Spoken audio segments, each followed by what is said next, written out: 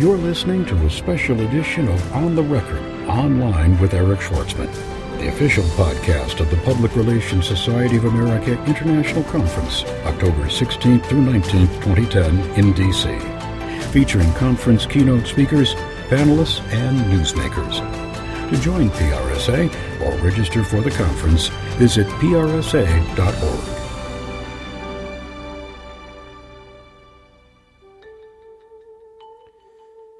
Michael Smart is the National News Director at Brigham Young University. Full disclosure, I should say he's also a client, and he will be presenting a session at the PRSA International Conference, The New Rules of Media Relations. Pitch overworked journalists and PR-averse bloggers and come out unscathed. Michael, welcome to the podcast. Thanks for having me, Eric. So I'm excited to hear about your session. I'll tell you, I used to do media relations. It's been many years. But in this environment, I would be terrified to try to do media relations because it seems like there's so many there's the size of the news hole, the capacity of the mainstream media to cover company news, particularly soft news, seems like it's lower than ever before. I hear you, Eric, and we've been able to deal with that in one way by applying a lot of the good social media skills that you taught us. And another way is I've kept at the media relations game. It's something that I have enjoyed for a long time and have sought ways to adapt. And you know what I found is I've applied this stuff in my day-to-day work and then helped people as a consultant that actually the dramatic changes in the media landscape make the barrier to entry higher, so it's harder to get your news attention by the mainstream media.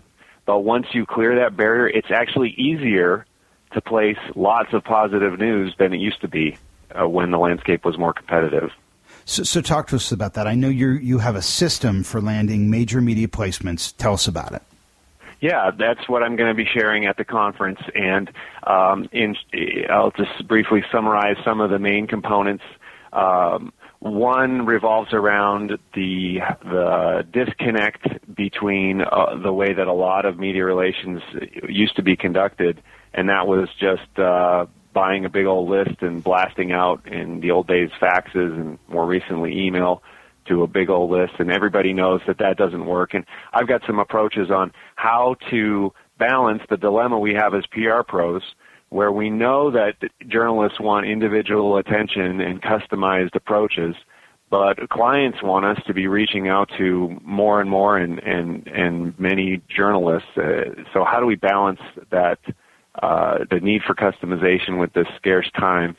I have some tips on doing that. One in particular would be to choose the 5 journalists or 5 outlets that would mean the most to our client. Those placements that would likely make them overlook any other on the placement list, at least searching that those given outlets' archives to find the most relevant stories that have been previously written or aired about the topic we're pitching, and then we can reference those when we send our pitch. That's one way to do it. Another approach that I'll go into a lot more detail, and this is something that actually used to backfire when I was doing pitching definitely 10 years ago, maybe as recently as 5 years ago, and that is that we can do a lot of journalists' work for them now. We can suggest third-party sources and ascertain their available times and their cell phone numbers, and journalists will actually call them now because they're so busy. They see that as an advantage over another pitch where they have to find their own third-party source. Now, in the old days, journalists would feel like we were trying to spin them and would avoid any source that we suggested and seek out their own. Because they're under such intense pressure, their people on the left and right of them have gotten laid off. They have to cover more beats in more formats. They have to do video, blog post, and tweet. They like it now when PR people serve up stories. Now, of course, they need to be credible. The third-party sources need to have qualifications. They need to be appropriately selected. But that's another approach that I'll share is how we can succeed at doing journalist work for them. You know, as the national news director at Brigham Young University, I could see how that approach could work really well, because you could get known as the voice of a few different, you have subject matter experts at the university that you can offer up to comment about news of the day. But what about somebody at an agency where, maybe one day they're representing someone in lifestyle, the next day they're representing, someone on the public affairs side, who's trying to influence legislation. The next day they're working on selling a television show. How do you get known and develop those relationships with beat reporters when, your focus is shifting based on your client base? That is a great question. I'm glad you brought it up, Eric. And it's something that I've lived right alongside folks that I've helped through consulting and training. I get to do workshops on pitching, and those are populated predominantly with people at agencies. Just had a bunch of folks from a Philadelphia agency at a workshop I did in June. I was really impressed with their persistence and the scope, as you described, the scope of the client base that they represent. And it may surprise you, but the approach that I'm advocating, the one that I've practiced, is actually built around an assumption that it's going to be a cold contact on every single pitch. That is, my formula that I apply and that I share with people starts with the most difficult scenario, and that is dealing with a reporter that doesn't know me and doesn't know my organization. And, because of the incredible turnover in the media in recent years, that's the reality even for me. Even though I work at a pretty stable institution, the journalists who cover it and its subject matter have revolved so much that at least on a national level, almost every pitch I'm reaching out to somebody that I've never worked with before. So the tips that I've outlined and that I will outline at the conference are discrete, that they're separate from each other, and they're repeatable no matter what subject you're working with and no matter what type of journalists you're working with. Obviously, there's a lot of different ways that a PR person can pitch a journalist. You could call them on the phone, you could send them an email, you could send them a tweet, you could Facebook them. How do you decide what channel is the best channel to pitch through? Yeah. First of all, I got some great advice when I was first coming into this field and was talking about how to get a job. And there were all these axioms about this is the way you apply for a job, or this is how you get a hiring manager's attention. The person that was speaking said, employers are people, and every person is different. So don't seek to find the one true rule that applies to every single person, because there isn't one. And that's the same way with approaching journalists. There are many different ways some like to be approached. Some are all about getting pitched via Twitter because they love how it limits the amount of characters, so that they know that it's going to be a short pitch. Others don't use Twitter, or they may have a Twitter feed, but they never look at it, or they don't even know how to check their direct messages. Some say they love getting pitched via Facebook. Others, and I asked as recently as June, the AP National Lifestyle editor about that, and she said, she cringed. She said, I don't want anybody reaching out to me on Facebook. That's my private life, not professionally yet. But so the question is, how do you know that when you're the PR person? How do you know which one they want? How do you know phone versus email? So the cascading approach that I suggest goes like this. When you ask journalists that, when you go to a panel like at the PRSA conference, we'll have journalists there, and someone will ask them, how do you like to be pitched? Almost all the time they say email. And that's because it's quicker for them to review it. Obviously, they can do it on their own time as opposed to a phone call that interrupts their day. From a cynical perspective, it's a lot easier just to delete wholesale a bunch of pitches without reading them, or at least if they read them and decide they're not interested, it's easier to delete it than to have to reject somebody over the phone.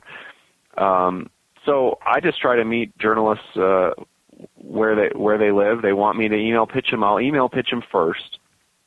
And then if I don't hear back by an appropriate amount of time, now that varies whether it's a daily newspaper or a blog that's more frequently than daily or a long lead magazine, But if I don't hear back from them in enough time, I pitch them again. And now here's a side tip. Some PR folks will forward the previous pitch. It's sort of you say, I don't know if you saw this. What do you think?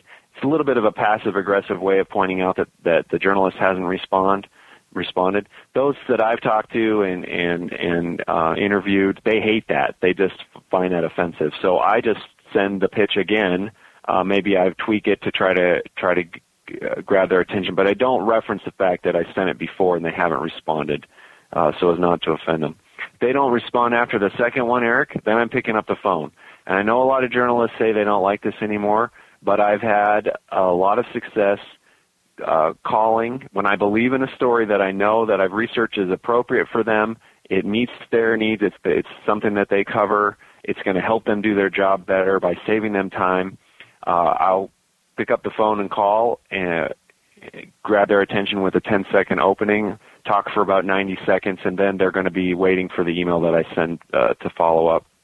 And some folks that I'm coaching on that have had similar successes. Gentleman that works at a biotech PR firm called up a reporter at the New York Times and placed a story about a startup client of his over the phone. I share that example just because so often we hear that journalists don't want to get phone calls.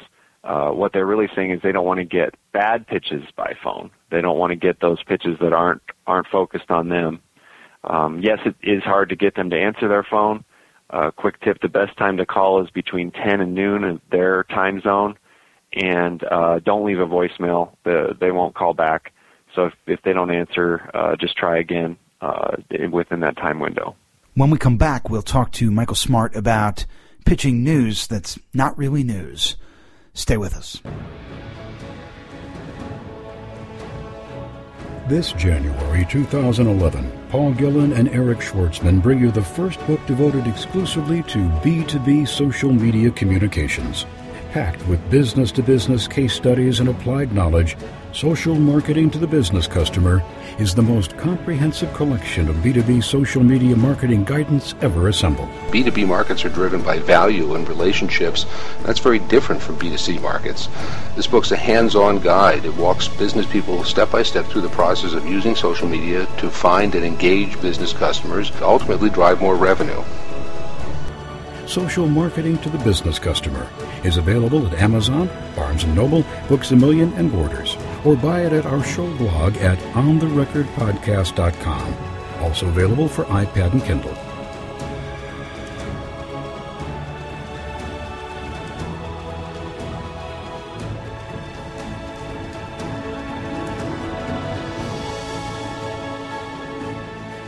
All too often, we're asked to release news on behalf of a client or a manager that isn't really news. Yeah. But, it's not our decision. We still have to release it. And so I guess, how does a PR person's assessment of the newsworthiness of the announcement impact the decision of what channel to reach out to journalists to pitch it through? Great question. For somebody who says he hasn't done media relations recently, you're really plugged into this, Eric. You never forget. It's like riding a bike. You never forget. Yeah, sure. I'm gonna hit that on two levels. So on the first level, directly answering your question, a PR person should seek to influence that decision as much as he or she is given the license to by the client. So I hope that clients would trust our expertise, would want us to be strategic counselors and accept it when we said, this is really important that this CFO is getting appointed. It's really important to our company. It's not super important to the greater Chicago business community that you're interested in us pitching to, but we can target some of the accounting trades, particularly those that are based here in Chicago, and here's why that will pay off. I would hope they would give us that opportunity. I know that often they don't, especially at an agency. We're hired to get placements where they want us to. So I don't have time to share all of these or even most of these at the hour-long session I'll do at PRSA, but I've got a set of what we call story boosters that are formulas or templates that can take boring or otherwise routine information and frame it in a way that makes it appealing to a journalist, but still carries the spirit of the message that the client has. I'm actually going to be doing that on a webinar for PRSA in November, going through all of those. So there are some techniques to do that. One example would be to tie news into pop culture. And I know this is a stretch and it depends on the culture of your client, but I've had some success taking something that was routine, finding a TV show or a movie plot that really illustrated that point, and tying it into that movie or the TV show. Then you get some art. You get a famous person from the publicity stills from either the TV show or the movie, and it jazzes up what would have been a boring story. And I have some other approaches to doing that. But let me tell you, on the second level, Eric, as I put together presentations of placements and how I landed them, I didn't realize this until I looked back over the years, but the placements that I have that I think are the most prominent ones, not a single one of them did I think at the beginning deserved that much media attention. I've got some fortune to have some placements on the front pages of the national newspapers like USA Today and the Washington Post. And when I first encountered that story, I didn't say to myself, "Oh, this is a front page story." The reason that they ended up landing there was because of pressure from clients. People were following up with me. They were saying, "We're counting on you. You said in the past if we gave you something good, you would hit it out of the park. Now this is your chance." It was uncomfortable. It was nerve-wracking, but that nervous energy got translated into, I hope, some more refined thinking and definitely more persistence and tenacity. And those high expectations paid off for the client and for me in my career. But, I've always wondered, and first of all, I'm right there with you. I mean, I can't tell you how many times when I was in the agency business, I would have a client come to me with a story that I was sure was a dog, and it would wind up getting terrific coverage. And then I'd have another client who would come in with a story that I thought was great, and nobody would touch it. Yeah. Do you really think it's a function of effort, or is there a degree of luck in there? Oh, there's definitely a lot of luck. And there's a lot more than effort. There's the different variables that influence a story pickup. The ones that we can control are first strategic thinking and creativity in coming up with an angle rather than just a message, but an angle that's going to appeal to journalists. We can brainstorm and come up with a great one. Then the next one is relationships with the media, and there are PR people that are not creative. They just have great Rolodexes, and they know how to maintain relationships. So they don't spend any time researching, and they don't even they don't brainstorm. They don't try a bunch of different versions. It's really frustrating to the rest of us. They just pick up the phone and call one of their friends and get a placement. I don't have that level of Rolodex, and the people that I coach and train don't. So I just sort of set that one aside. Then the third variable that we can control is our persistence and tenacity coupled with diplomacy. There are ways that we can follow up and try again and try other people without being annoying and rude and being those types of PR people that journalists complain about when they do panels.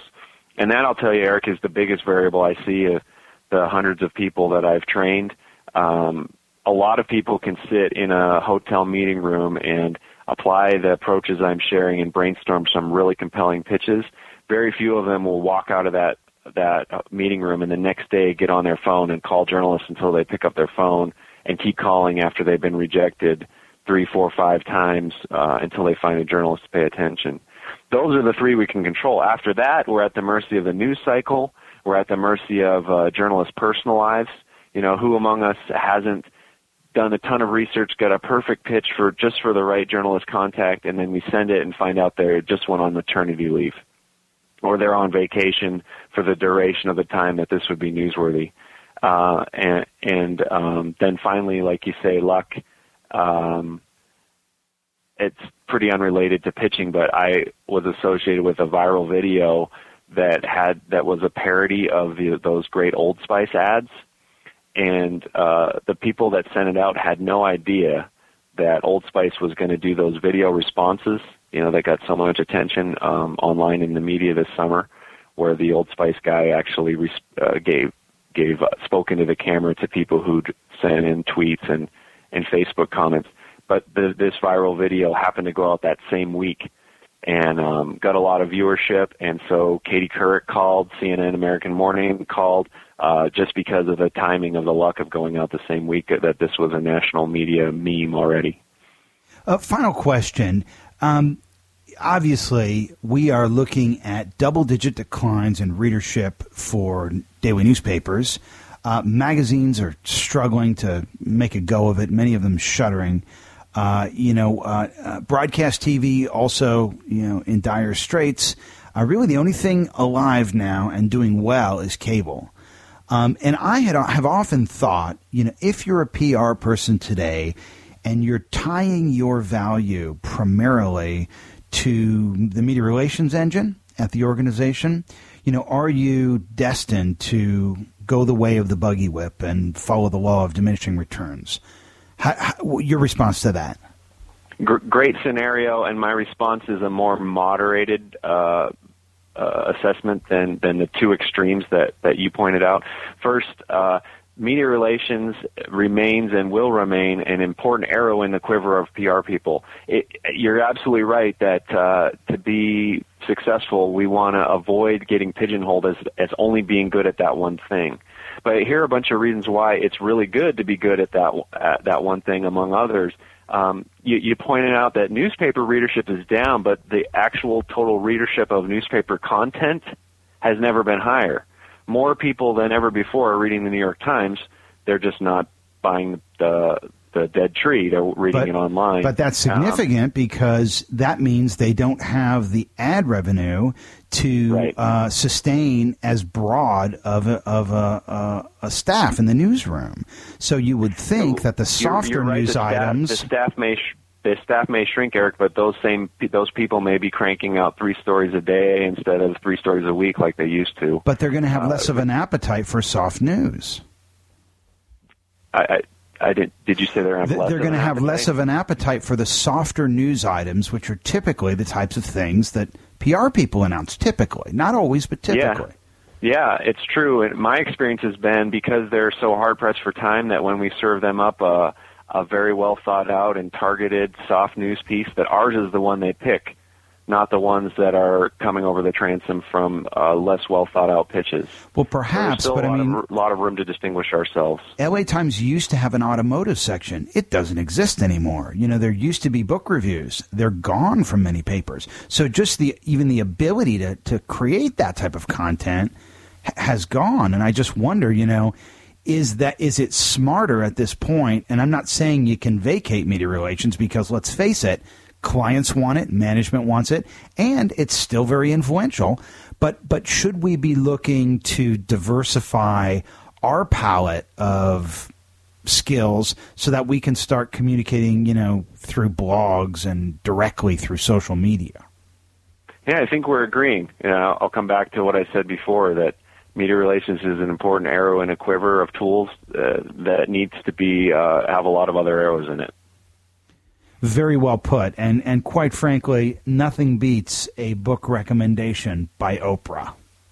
Yeah, but to your point, that's going the way of the dodo soon too. Third-party credibility from the media is really strong. It's harder to get, but it's still possible, and people who approach it in the smart way can still be effective. I was interviewing Charlene Lee in a previous episode of this podcast. She'll be a keynote speaker at the Public Relations Society of America's International Conference in Washington, D.C., 16th through 19th, 2010, where you'll be presenting your session. And she said, I said, who are your influencers, Charlene? Because you've always been such an influencer in my book. Who do you look to for guidance? And she said, the mainstream media. And I think there are a lot of us that still say that, and a lot of people outside high tech that would agree with that. Well, I'll confess something to the listeners of this podcast. I still subscribe to 2 print newspapers. I get them every day. I love unwrapping them. I like turning back the pages. I like getting the ink on my hands. I admit it. I'm a newspaper junkie.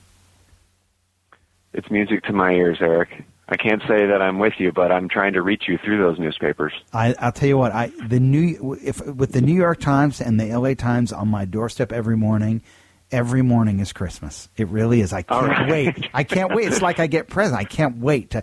And I'm lamenting a day in which that will not be available. My wife has an iPad now. She's starting to get Vanity Fair. She got the app. We've got the app for Wired. It's a terrific way to consume it, and I'm sure that paper is, the next thing to go. But I'm sorry about that because I do enjoy the newspaper. Very good. We'll reach you through the app and online. We've been talking to Michael Smart. He's the National News Director at Brigham Young University, and he will be presenting a session at the Public Relations Society of America International Conference in D.C. on Tuesday, October 19th at 2:15 p.m., titled New Rules of Media Relations, Pitch Overworked Journalists and PR-averse Bloggers and Come Out Unscathed. Don't miss it. Michael, thank you for joining us. Pleasure's all mine, Eric. You've been listening to a special edition of On the Record Online with Eric Schwartzman, the official podcast of the Public Relations Society of America International Conference, October 16th through 19th, 2010 in D.C. To subscribe to the podcast or share feedback, post a comment to the show blog at ontherecordpodcast.com. Connect with us on Facebook or Twitter at On the Record, or send an email to eric@ericschwartzman.com. This podcast has been a special production of On the Record Online and the Public Relations Society of America. Unlike normal productions of On the Record Online, this episode recording cannot be duplicated without explicit permission from PRSA.